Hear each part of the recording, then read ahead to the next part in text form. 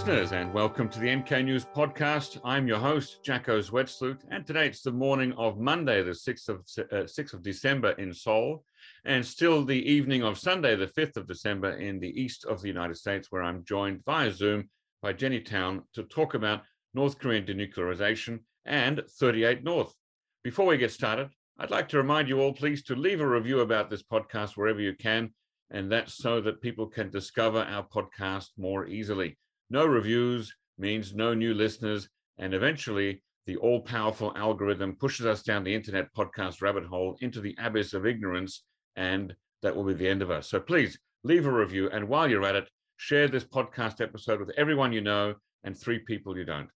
Secondly, check out nknews.org and consider buying a subscription. It's actually for an annual membership. It's only about $1 a day, and that helps to fund all the excellent journalism that my colleagues put out about North Korea each and every single day. And if you have feedback, questions, or guest recommendations, please send them to podcast@nknews.org. So to introduce my guest today properly, Jenny Town is a senior fellow at the Stimson Center and the director of Stimson's 38 North program. Her expertise is in North Korea, US DPRK relations, the US-ROK Alliance, and Northeast Asia Regional Security. She co-founded and manages the 38 North website, which provides policy and technical analysis on North Korea. Jenny is on Twitter at Jenny Town, where the E in Jenny is a number 3 and the O in Town is a 0. Welcome on the show, Jenny, and thanks for joining me. Thanks, Jacko. It's great to be here. For those few people who are listening who don't yet know, what is 38 North and what is the Stimson Center? Sure. Well, the Stimson Center promotes international security, shared prosperity, and justice through applied research and independent analysis, deep engagement, and policy innovation. We're a think tank in DC. And so for 3 decades, Stimson has been a leading voice on urgent global issues. Founded in the twilight years of the Cold War, the Stimson Center pioneered practical new steps towards stability and security in an uncertain world. And today, as changes in power and technology usher in a challenging new era, Stimson is at the forefront with emerging new voices, generating innovative ideas and analysis, and building solutions to promote international security, prosperity, and justice. 38 North has been a program at the Stimson Center since 2018. But Joel Witt and I actually started 38 North back in 2010. Our aim was really to elevate the public policy discourse on North Korea through innovative research and informed analyses. We're probably most known for our website, our web journal, 38north.org, which is an online platform for information and analysis on North Korea to really help the policy community better understand key developments and how they may shape Pyongyang's strategic thinking about its internal future and its place in the world. Okay, so that's a good little summary there. So basically, Stimson Center is much bigger than just North Korea, and 38 North is focusing on North Korea within the Stimson Center. Is that basically right? Correct, yeah. Stimson Center covers a wide range of security issues, everything from energy security, water security, as well as hard security issues, and has a real focus on Asia in general. So we have an East Asia program, a South Asia program, a Southeast Asia program. And within East Asia, 38 North is part of the Korea program under that program. Okay. Does either the Stimson Center or 38 North have a political persuasion? The Stimson Center is a nonpartisan think tank, and 38 North, we try and provide a wide range of views. We look more at argumentation than we do at the actual perspectives being put out, but we do try and provide the range to get people to debate the issues so that we have a really well-rounded and multifaceted understanding of the situation. Okay, oh, good. So you get hawks, doves, and everything in between. We try. We definitely try. And how did you personally get involved in Korea issues? So I started, my interest was more personal at first. I am Korean. I was born in Korea. I was adopted when I was 3. And so I'd always wanted to study Korea, always wanted to know more about Korea. Ended up studying in Korea while I was in college. And I'm going to date myself here because it was the 90s. I remember the 90s in college. Yeah, right. And, it was a time also, for me, it was my first sort of exploration of Korean and Korean culture, Korean history, Korean politics. And being in the mid 90s also, there was news coming out of North Korea about famine starting in North Korea. And I just remember a lot of my friends and colleagues around me at that time, when they heard this news, they saw it with great skepticism. They didn't believe it. And to me, this just didn't make a lot of sense of why wouldn't they believe this if North Korea is reporting that there's famine going on? Why is this such a controversy? And I think that for me really started me down a path of trying to study more, trying to learn more about the situation and how the two Koreas have developed over time in separate directions. Okay, it's still whether people believe certain things about North Korea or not. That's still a big question, isn't it? That I know for a long time there was debate: does North Korea have a nuclear weapons program? Many people didn't believe it. North Korea denied it, and then of course they tested one in 2006. Are there prison camps in North Korea? These things are still very hotly debated issues, and have been for a long time. It's hard to prove something's true, but 38 North does a good job of it.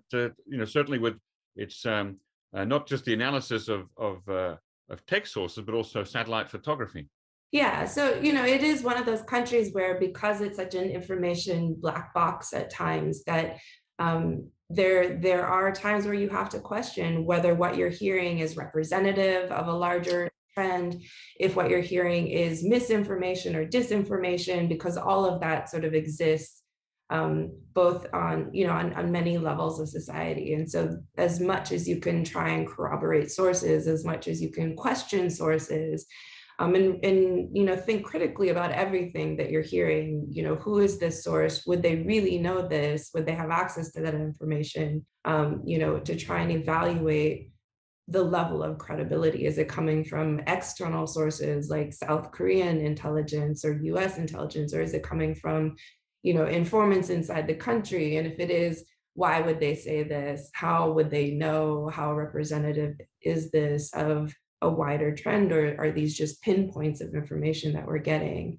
But certainly satellite imagery does help. And it is something that we've done on 38 North since about 2011, of really trying to, look into the country at what we can see, since we can't get boots on the ground, to really try and verify, different developments, or at least monitor different developments and what it might mean for the weapons programs, for the economy, for a wide range of developments and issues.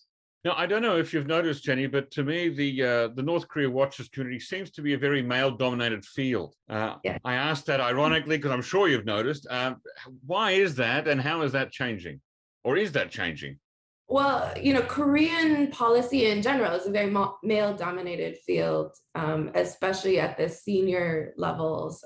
In Korea is still a very patriarchal culture, and these being more hard security issues, these are issues that tend to be more male-dominated. And on the U.S. side, I think it's also, the times are changing for sure, but in that senior level leadership, a lot of the people who work on Korea issues on the US side come from a government background. And so, at one point had high level government positions as negotiators, as intelligence officers, in State Department, in a number of different of agencies within the US government. And because of that too, there's definitely some demographic trends of, when the government was hiring at certain times, it did tend to be more male dominated as well. So these days, I think you do see it changing, especially on the US side, where you do see more women in the field. On the South Korean side, it's still definitely very male dominated. And I think, only at the 20s or so are you starting to see more women get into these hard security issues. But there's a lot of times where, I'm the only woman in the room, or the only woman, at least in a speaker role at different conferences and stuff. And it's unfortunate, but it I think it is helping pave the way for more women to get into the field as well. Yeah, and last year you were named one of the groundbreakers 2020, 50 Women Changing the World by Worth magazine. What was that for? That was for my role in helping found and manage 38 North, and the work that we've done to help bring attention to this issue, help bring analysis to this issue, to help bring better understanding on online platforms, through satellite imagery, through a number of different forums. And, especially at a time when it was of critical importance in the US, did get a lot of attention. Yeah. And are you also mentoring and giving opportunities to young women academics and analysts who are coming up in the field? Absolutely. I do have a lot of female mentees over the years, and especially a lot of my former interns have been female and are now working in the field. So a lot of kind of the emerging scholars, mid-career level people, a lot of them did come through my shop in terms of internships and mentees and stuff. So it's really great to see just a bigger pool of women with this experience and understanding and interest to help populate the field going forward. Yeah, hopefully we'll see fewer all-male lineups at conferences and seminars in future. Well, the thing is that there are certainly plenty of women out there already who are well versed on these issues and can contribute to these. And the problem is also they're just not thought of in that way, where it becomes well, if we have to have a woman, then we scramble to find one, versus, being top of mind. So there is a whole culture shift that still needs to happen, where representation doesn't necessarily mean equity. And so, we really still do need to work on building equity throughout the field. Yeah. Now, Northeast Asia regional security, it's one of your specialty areas. So let's talk about North Korean denuclearization, which is a word I can never spell correctly twice on the same page. It's a lot of typing there. North Korea showed the world in late 2006 that it has the materials and the capacity and the will to produce atomic weapons by testing its first nuclear blast. Why, 15 years later, is the world still treating North Korea as if it is not a nuclear power? Well, part of this is that, I think the world recognizes North Korea has nuclear weapons, but the official designation and acceptance of it as a nuclear armed state or a nuclear weapon state brings a lot of implications to the non-proliferation community. So, there are 9 countries that have nuclear weapons. 5 of them were, written into the Nuclear Non-Proliferation Treaty as nuclear weapon states. 3 of them were never part of the Nuclear Non-Proliferation Treaty, but went ahead and developed a nuclear weapons program. So North Korea is the only country that was once part of the NPT that withdrew and then built a nuclear weapons program. And so the implications of that for other NPT states is of a great concern. So, as long as North Korea is still willing to talk about denuclearization, the push for North Korea to reverse course is always going to be there because of concerns over what it might mean for the NPT if North Korea is ever fully accepted as a nuclear weapon state. Okay, so there are, as you mentioned, 9 countries with nuclear weapons. 5 have been grandfathered into or written into the NPT. It seems really important to the world community to get North Korea off nuclear weapons. But what about India and Pakistan, who are both in that in-between space where they have nukes, everyone knows they have nukes. They've talked about sometimes maybe, if necessary, using nukes, but no one's really actively working at getting them off the nukes. Why is that? Well, I think there is a judgment difference here. So one of the reasons, for instance, why the UN didn't impose sanctions on India and Pakistan for building nuclear weapons was because they never signed on to the NPT. So it is, certainly as the world is trying to reduce nuclear weapons globally, it is always still there. The pressure is still always there, but the legal basis for punitive measures against it isn't. And I think that's, part of the biggest difference. And it is something that the North Koreans bring up a lot as well, as why can't they be accepted like Pakistan or India? Right. And that is really the underlying rationale for that. So that it almost seems like they made a historical mistake at some point signing on to the NPT and then leaving it. If they'd never joined it at all, perhaps they could be in that marginal space like India and Pakistan. Is that right? Perhaps. But I think given the nature of the region where it is also, and the fact that, for instance, South Korea doesn't have nuclear weapons, I think the pressure on North Korea to reverse course would still be there. But like I said, the legal underpinnings for punitive measures for taking that route would not have been as heavy. Now, it seems to me that over the passage of time that more and more voices are saying, at least off the record, that North Korean denuclearization is something that, if not actually impossible, at least is not achievable in this lifetime and probably best put off to a future generation, rather like Christians hoping for the return of Jesus. Do you agree? Well, I look at it this way. The fact that North Korea keeps committing to denuclearization in various different agreements as recently as 2018, we should still be talking about denuclearizing North Korea. Is it going to happen overnight? Absolutely not. And, I think we have to start thinking beyond just what would get North Korea to denuclearize and really start thinking about what gets any country that has nuclear weapons to voluntarily change course and give up nuclear weapons. And, that's not an easy decision. And it's certainly not something that happens just, one day you wake up and this is the course you're going to take. Right. I have to push back a little bit, though, and say that when North Korea commits to denuclearization, it's committing to everybody denuclearizing, isn't it? It feels a bit like they say, yes, we'll denuclearize when the whole region is denuclearized and nobody can ever threaten us with nuclear weapons again. That's how I understand, at least when North Korea talks about denuclearization of the Korean Peninsula rather than denuclearization of us.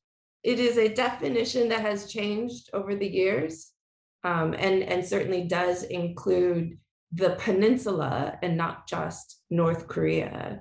And I think that, there's a lot that goes with that calculation, though, in terms of North Korea is the only country in a region where everyone else has nuclear weapons, either by their own indigenous programs or by proxy, like what South Korea does under the US nuclear umbrella. And so there is a security component and a self-defense component to their nuclear weapons program that also has to be addressed while we're working towards giving up that program, because certainly they've also seen what's happened to other countries that didn't have nuclear weapons, that did have value clashes and especially political value clashes with the US and the Western world. And those are fates like in Iraq and Libya that they want to meet. And so, yes, it isn't just North Korea giving up nuclear weapons when North Korea talks about denuclearization. It is a broader security dynamic that needs to change in order for them to take comfort in and have confidence in making that decision. Yeah, it does seem that Iraq and Libya particularly get mentioned quite a bit in as negative case studies for North Korea. Are there any positive case studies that we can look to in human history where denuclearization has worked? Well, there's really only one case where a sovereign country, built a nuclear weapons program and then voluntarily relinquished it, and it is South Africa. And so I think there has been some study of South Africa and the conditions that led to that decision. And in interviews, for instance, F.W. de Klerk talked a lot about, at the time, the decision was driven by a number of factors, including that he himself was anti-nuclear weapons. It was also a change in government systems going from, the apartheid government to democratic government. So suddenly you had an alignment of values with the Western world, especially with the US, in which would lift some of that isolation and the punitive measures, sanctions that have been put under because of the apartheid government. And then you also had the fall of the Soviet Union. And one of the reasons that really drove South Africa to develop nuclear weapons in the first place was this fear of Soviet expansionism in Africa. And suddenly, overnight, that threat fell away. And so it really opened the door for them to make some pretty bold, pretty drastic decisions about the future of their nuclear program, even if some of the, especially on the military in South Africa was not in favor of this decision, but the new president decided that this was the route that they were going to go and that would have the best future for the country as a whole. Jenny, can I put you on the spot and ask you to remind our listeners and me, when actually did South Africa begin its nuclear weapons program and when did it end it? Well, the majority of the program was built in the late 70s, and they ended it in 1989. And granted, when it ended, there were only 7 nuclear weapons. It was still a very small program, unlike what we have in North Korea, or unlike what we believe North Korea has. Right. Okay, now what can we learn, what can we take away from the South African case that might be relevant to the current stalemate with Pyongyang? I think some of the biggest questions, and I think that a lot more research needs to be done into that South African case, of really looking at, this idea of what were bigger influences in that decision. Did it take the personal touch? Was that the biggest driving force? And would he have been able to make those decisions if the security situation hadn't changed? Or if again, they stayed as an apartheid government. So for instance, if you still had that values clash with the Western world, would they have been confident in giving up their nuclear weapons that some kind of conflict wouldn't arise in the future, like what we've seen in the cases of like Libya, for instance, where they had an ambition, they still had a values clash, and eventually it worked against them. That relationship was not sustainable over time. And I think these are all valid questions for the North Korean case as to, we keep expecting North Korea to make this decision to give up its nuclear program without any of these things changing. We don't have a change in leadership. We don't have a change in the security situation. If anything, the security situation is getting worse over time because of rising US-China tensions. And, we still have this values clash, right, between the political values clash between North Korea and the US. So, of these factors, what is possible to change, and what would be the most influential parts of that, that we should be trying to pursue through the negotiation process in order to give North Korea confidence in making that decision. And, I think at this point in time, it goes beyond North Korea as well, as we look at, for instance, Iran and what's happening in Iran, and how close are they to following a North Korea path, versus, being able to pull them back before they cross that threshold. Are incentives also a big part of that? I mean, I'm thinking it's possible to have values clashes, but if the incentives are right and are aligned in a good way, then people, countries can still be moved to either not go down the nuclear track in the first place or to switch from that track to a different one. I think, incentives are important, but at the same time, there has to be a relationship there for the incentives to be sustainable. And so, I think, this is really why, the US and China, there's a lot of room for cooperation. I think there's appetite for cooperation on North Korea, but there is not agreement on approach. The US does tend to take a more punitive approach. The Chinese tend to take a more incentive-based approach. And until they can come together on that, there's always going to be these tensions as to, how do we cooperate without, undermining each other in that process. But incentives work best when there is already a relationship there of trust, and sanctions work best when there's already a relationship there, where the threat of sanctions is more influential than the sanctions themselves, right? Like the countries that have economic relations don't want to jeopardize those economic relations for certain decisions. By time you actually impose sanctions, there have been many studies done that by time you actually impose sanctions, you've already resigned to the fact that they're not going to change this behavior. You've already threatened it. And so now that you realize they're not going to change just because the threat of losing something, that then you impose the sanctions.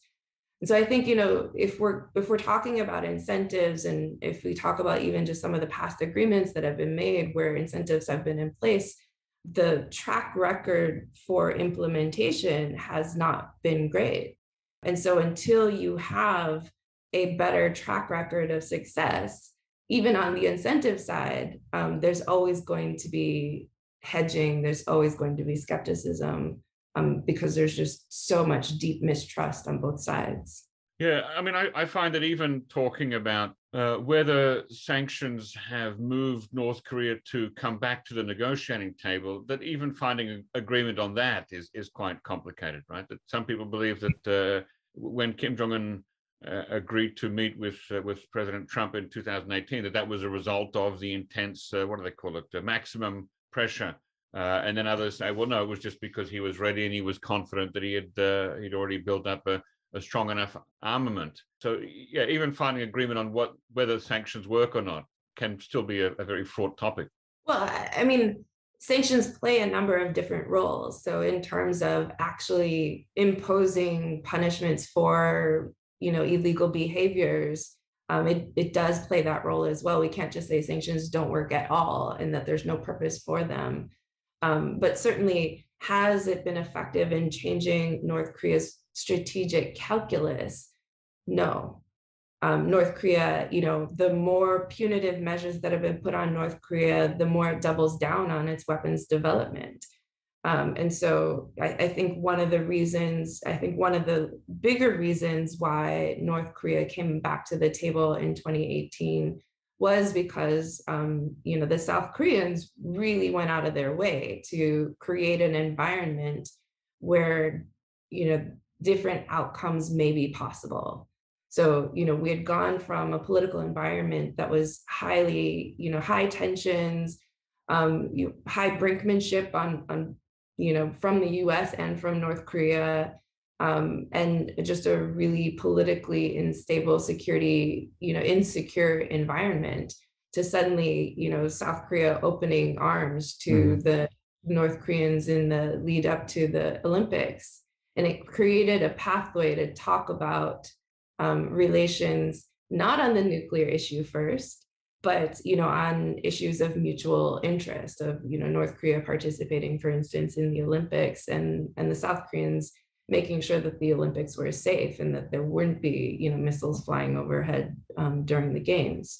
And so fortunately that opening came. The North Koreans had already declared victory, right, on building their nuclear deterrent. Kim Jong-un at the end of 2017, after the last nuclear test, basically said, okay, we have a nuclear deterrent now. And so his Byungjin policy was also done. The nuclear side of his Byungjin policy was done. And then he could refocus efforts on the economy, and the economy requires improving and repairing foreign relations in order to really create new opportunities for economic development. I want to go back for a moment to the questions that you asked about what it was that moved South Africa away from the nuclear path. And do you already have some provisional answers to those questions? And I'm particularly thinking of the one about, whether the personal touch was an important factor. I think the personal views did matter, because there was criticism inside the country when the decision was made, even though it would mean, the lifting of sanctions and improved relations overall. There was still a resistance and reluctance And there was a lot of political capital that he had to expend in order to carry through on that decision. I think also, but again, it was much easier for him to justify this by saying that the security situation had also changed drastically away from, the insecurity that existed, during that Soviet expansionism era. And so, like I said, would he have been able to make that decision and justified that decision and convince people to go along with it if there hadn't been that security, the change in the security environment is really unclear. And so, all the pieces sort of fell into place for him to be able to make a very controversial move that ended up working out for them in the long run. Whereas in North Korea, you have a situation where, Kim Jong-un has, again, signed on to denuclearization as a goal, has apparently told, for instance, President Moon that he didn't want he didn't want the legacy of nuclear weapons to burden his children. They think there's some room there, but the problem is the security environment isn't improving. And the relations have not been sustainable over time. So even if there have been a warming of relations here and there, it hasn't been anything to count on over time. And there isn't that confidence that if they really make a leap, that they're not going to get burned in the process. Yeah, I think we also have to remember, though, that Kim Il-sung himself said that he wasn't interested in nuclear weapons and supported anti-nuclear demonstrations to take place in the streets of Pyongyang, having foreigners carry banners, anti-nuke banners back in 1989. All the while, this program was already in its infancy. And North Korea has said more recently that nuclear weapons are its sacred sword. So if you believe, as some experts that I've spoken to do, that Kim Il-sung had decided already to obtain nuclear weapons of his own, certainly by the time of the Cuban Missile Crisis of October 1962, if not right after the Korean War, when both China and the Soviet Union both made clear that they would never provide him with his own nuclear weapons, then nuclear weapons, it's more than just something that came up later on in the period, that it's been a long cherished dream of North Korea's leadership, and the only real response to an external existential threat that is worth having. And isn't that investment of time over decades and capital and money and labor of a different order of magnitude than in South Africa, such that the same tools or leverage maybe cannot be used? It's definitely a different order of magnitude. And North Korea's nuclear program and nuclear infrastructure, their fissile material production capabilities, their missile production capabilities are much more advanced and much more extensive than what South Africa ever had. But the question is, can North Korea be convinced, right? So the thing is, if we might not believe that they're willing to give up nuclear weapons, but the whole point of diplomacy is to try and convince them that that's the right path. But in order to do that, there has to be an understanding of, why they have nuclear weapons and what might be different drivers for that. And if you look at the way that North Koreans talk about denuclearization, it does require a shift in the relationship itself to really go down that road, and especially to get to the end of that road. And so if you look at the Singapore joint statement, this is a pretty good reflection of the way that the North Koreans look at the denuclearization issue, is that it does require a transformation of the US-DPRK relationship. It does require a transformation of the security relationship into a more peaceful regime. And then you can talk about, denuclearization. There's steps you can take towards denuclearization of the peninsula through that process.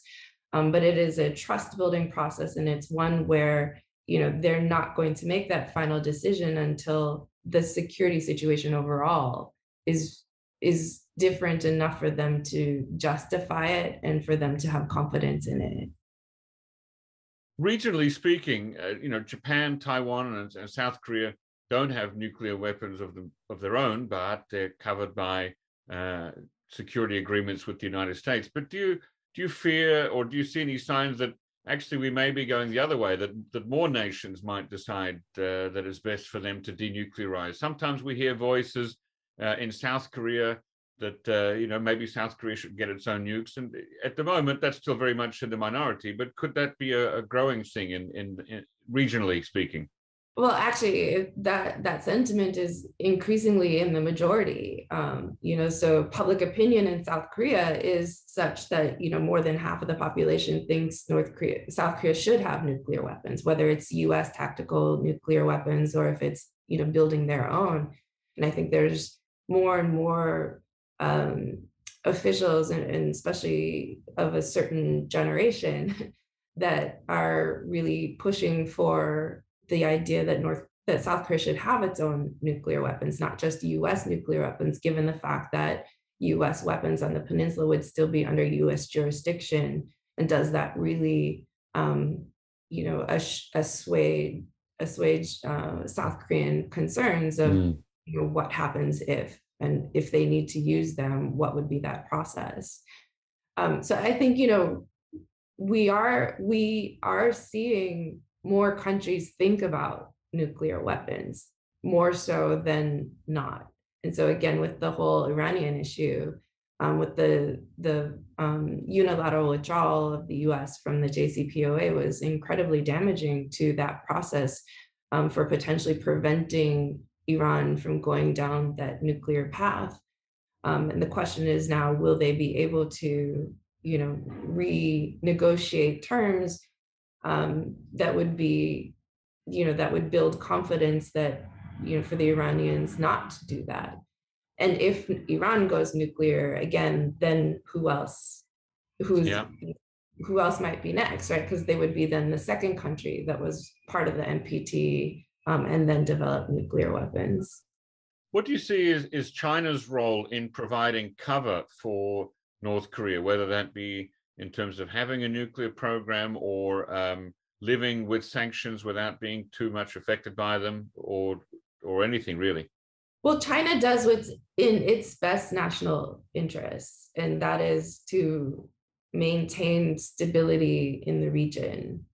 So no, they don't want North Korea to have nuclear weapons or to have a nuclear program. They're not willing to go to war over it. And they don't want the instability in the region to try and, try and attempt to denuclearize North Korea by force, right? So there's a lot that China is willing to do, where again, they're more of the mindset that we should be trying to incentivize and build ties and build leverage through, economic cooperation, so that North Korea has something to lose. North Korea has been so isolated from a lot of the international financial systems and a lot of the international community that, when you impose more sanctions, it doesn't have a big impact on what they lose by those new sanctions. So I think, the Chinese are often trying to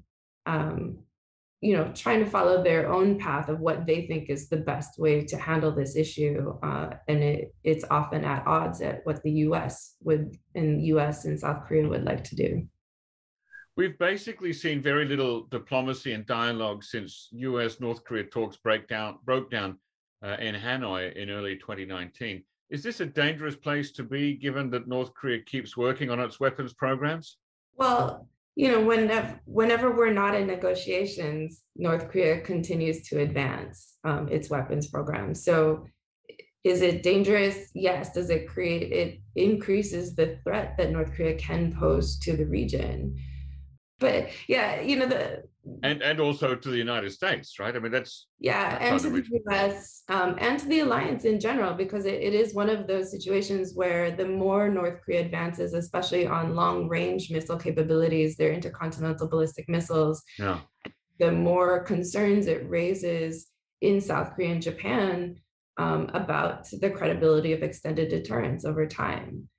So yeah, the more North Korea can threaten the US directly, the less the more anxiety it breeds in the region as to what would happen in the case of actual conflict, and where US would react first or more wholly.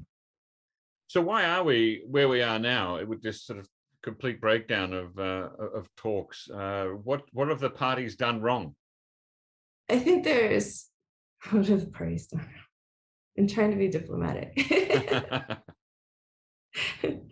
um, the part of the problem has been, during the Trump administration, I think there was a lot of political will there to take a bigger move, but not On a the lot US side, you mean? on the US side, on all sides, actually. Okay. I think everyone was sort of willing to try something different, try something bigger, but without a real consensus on what was big enough. And so what you saw leading up to Hanoi was there was a lot of goodwill. There was a buildup of expectation that they were going to get this first interim deal. There was many parts of it that had already been decided, and so you only had a little bit at the end, but of critical issues, right? Of the nuclear part on the North Korean side and the sanctions part on the U.S. side. And I think what you saw in Hanoi was a real disagreement about the value of what North Korea was putting on the table and what they wanted in return. Right. And so, we were willing to do a certain amount, and I think our expectations were relatively low as to what that would be. North Korea came in, was willing to do what they saw as a very big move and wanted very big rewards for it and a reciprocation for it. And so it was also, I think, Kim Jong-un's first time really negotiating a deal. Yeah. I think there were, probably some rookie mistakes there to know, when to hold and when to start to compromise. So I think one of the biggest problems of not getting a deal in Hanoi was that obviously on the North Korean side, there's also a very high risk for diplomatic failure that doesn't exist on the US side, right? So there were people in that, for instance, the North Korean negotiators are no longer in their positions after Hanoi. The only one left in the foreign ministry at still a high position is Choi Sun-hee, and I'm sure she's going to be very cautious going forward. The foreign minister, Ri Yong-ho, who had always been sort of pro-engagement and pro-improving, advocating for improving relations with the US and especially the outside world, is gone as well. So trying again is going to require, some pretty big assurances that outcomes are going to be possible and quickly. Not like let's keep negotiating for a long time, but that there has to be, some outcomes up front in order to build the kind of trust and confidence and political cover needed to keep negotiating for the big things. And so until I think we're ready to do that, until we recognize that, again, the way that North Korea negotiates comes with a lot more risk than us, going into a negotiation, I think we're going to continue to have this stalemate. But I remember after Hanoi, of course, together with the feelings of disappointment, there was still a sense of hopefulness that the negotiations can continue, that neither side had slammed the door shut, that President Trump came out still saying nice things about Chairman Kim, and well, they weren't ready to make a deal, but we'll keep talking. But it didn't go anywhere after that. So is that did North Korea decide that negotiations were not worthwhile at that point, or I mean, why couldn't they have gone on the working level talks? Yeah, my understanding of the working level talks was that after the failure of Hanoi, instead of going back and making a few other proposals that built on what they had already put together, that they started from scratch again. So by the time we had that working level meeting, for instance, in Stockholm, It wasn't a continuation of the negotiation that started in Hanoi, but it Right. was a revert to, let's talk about principles and process and, Right. what you guys are thinking. I think the North Koreans went in thinking that they would continue the negotiation. We're waiting for, that counter offer that never came. And I think that's also, another big problem of the way that the US has been negotiating this over time is that once,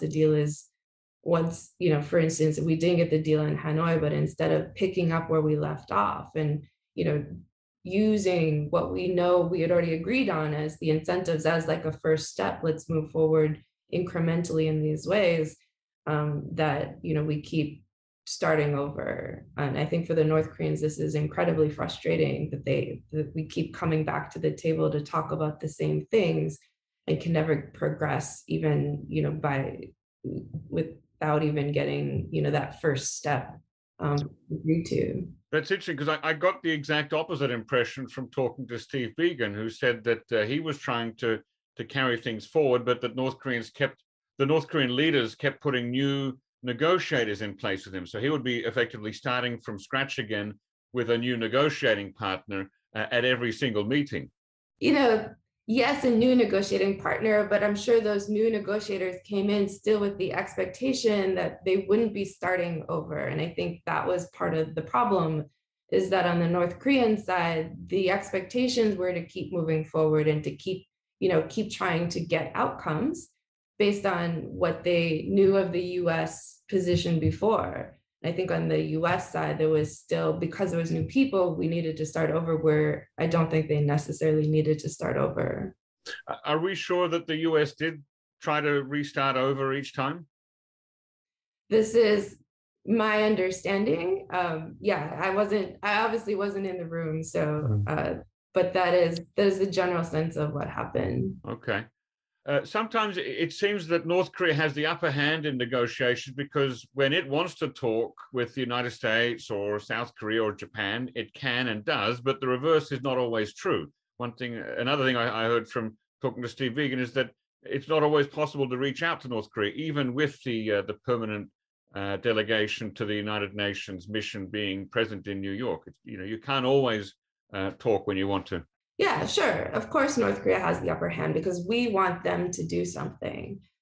So, there's a lot dependent on whether they're willing to talk about it. And they're very good at ignoring us when they want to, Yeah. when they're not ready to talk or when they're not hearing anything that they think is going to turn out into anything new. And does it also have an advantage because its government doesn't have contending voices of citizens groups and political disagreements with other parties to balance and listen to incorporate it in its own policies? Yeah, I mean, it's wholly a government decision. It's, Kim Jong-un's decision whether they're going to return to negotiations and why. And even his advisors, like I said, the risk assessment is really high as to what would make them recommend to come back to the table. So as long as the US isn't providing messages that indicate that short-term gains are possible, that outcomes are possible, different outcomes are possible, and perhaps even what those might be. It doesn't have to necessarily be public messaging, but private messaging going to North Korea, I think, needs to be a lot more specific about what we're looking for, what we're willing to do in return, and give the North Koreans that expectation and confidence if they come back, that something is achievable within a timeline that will, that they'll be able to keep their jobs. How does the Stimson Center and 38 North try to influence and inform the policy debate on the US side? Well, we run a number of roundtables inside DC, private roundtables with different stakeholders. We put out a number of reports from different contributors, providing ideas into the negotiation process of what could be potential incentives, potential programs, potential approaches. We in the past have also engaged in track 2 diplomacy with the North Korean officials. We used to meet about once or twice a year, every year for about 10 years before government-to-government relations restarted. And in the process, we do try and help wherever we can and provide insights wherever we can in that process through a variety of different mediums. Do you also have influence on the South Korean side? We have a pretty regular discussions with our South Korean colleagues, both in government and academia, and again, feed them also different proposals and different ideas as to what needs to happen, or what could be influential or acceptable, or proposals that resonate better with the North Koreans in this particular situation. So yeah, we do try and inform South Korea, US. We've had discussions with the Japanese as well, as to what could be potential ways forward and how to get out of this stalemate.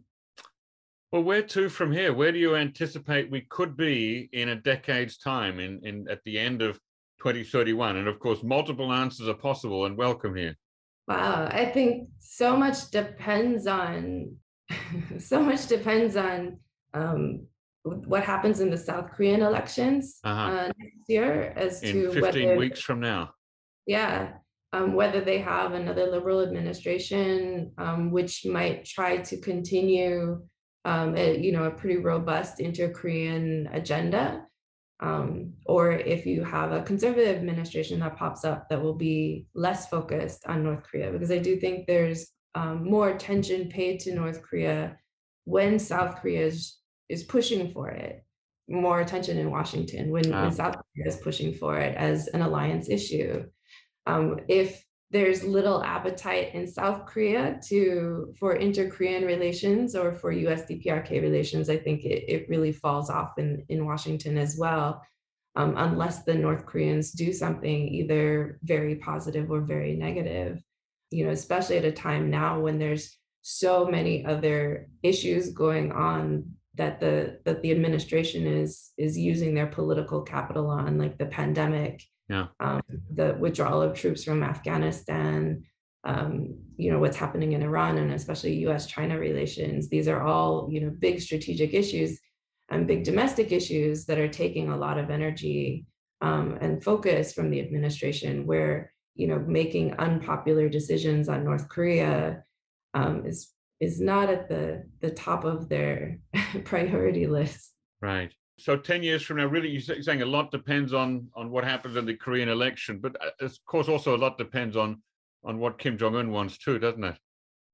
Yeah, I mean, on what Kim Jong-un wants, but also on what the US is willing to do to change his calculus. And I think, the biggest problem is if we continue a policy that requires North Korea to make the decision first, or to act first, we're going to continue to be in a very similar situation that we are now, 10 years from now, because, North Korea is not going to unilaterally make big strategic decisions that would, move this process in a positive way forward. There has to be diplomacy, and pretty proactive diplomacy. And I think there has to be, some unilateral moves to create a different kind of environment, or to signal more concrete outcomes that are going to take a lot of political capital from the US administration to do, because North Korea is one of those issues where there isn't a lot of consensus on what should be done. And so every decision is going to be criticized, right? Like they're too little, too much. There's no winning even if you win. And I think it's a very hard thing for the administration to take on and to champion, especially again in light of a lot of competing priorities. Do you remain hopeful? My optimism, ebbs and flows. Yeah, that's natural, I guess. Okay, well, I want to thank you once again for coming on the NK News podcast today, Jenny Town. Thank you, Jaco. It's been a pleasure. Don't forget, listeners, you can find Jenny on Twitter at Jenny Town, where the E in the Jenny is a number 3 and the O in town is a 0. And you can also find her, of course, at 38north.org. Ladies and gentlemen, if you already have an NK News subscription, take a look at our NK Pro platform, which offers unparalleled services specifically catered to the needs of professionals who monitor developments on the Korean Peninsula. Inquire about access at membership@nknews.org today. And if you have feedback, questions, or guest recommendations, please send them to podcast@nknews.org. Our thanks, as always, go to Arius Dare and Brian Betts for facilitating this podcast, and to Gabby Magnuson, our post-recording producer genius. Thanks, and listen again next time.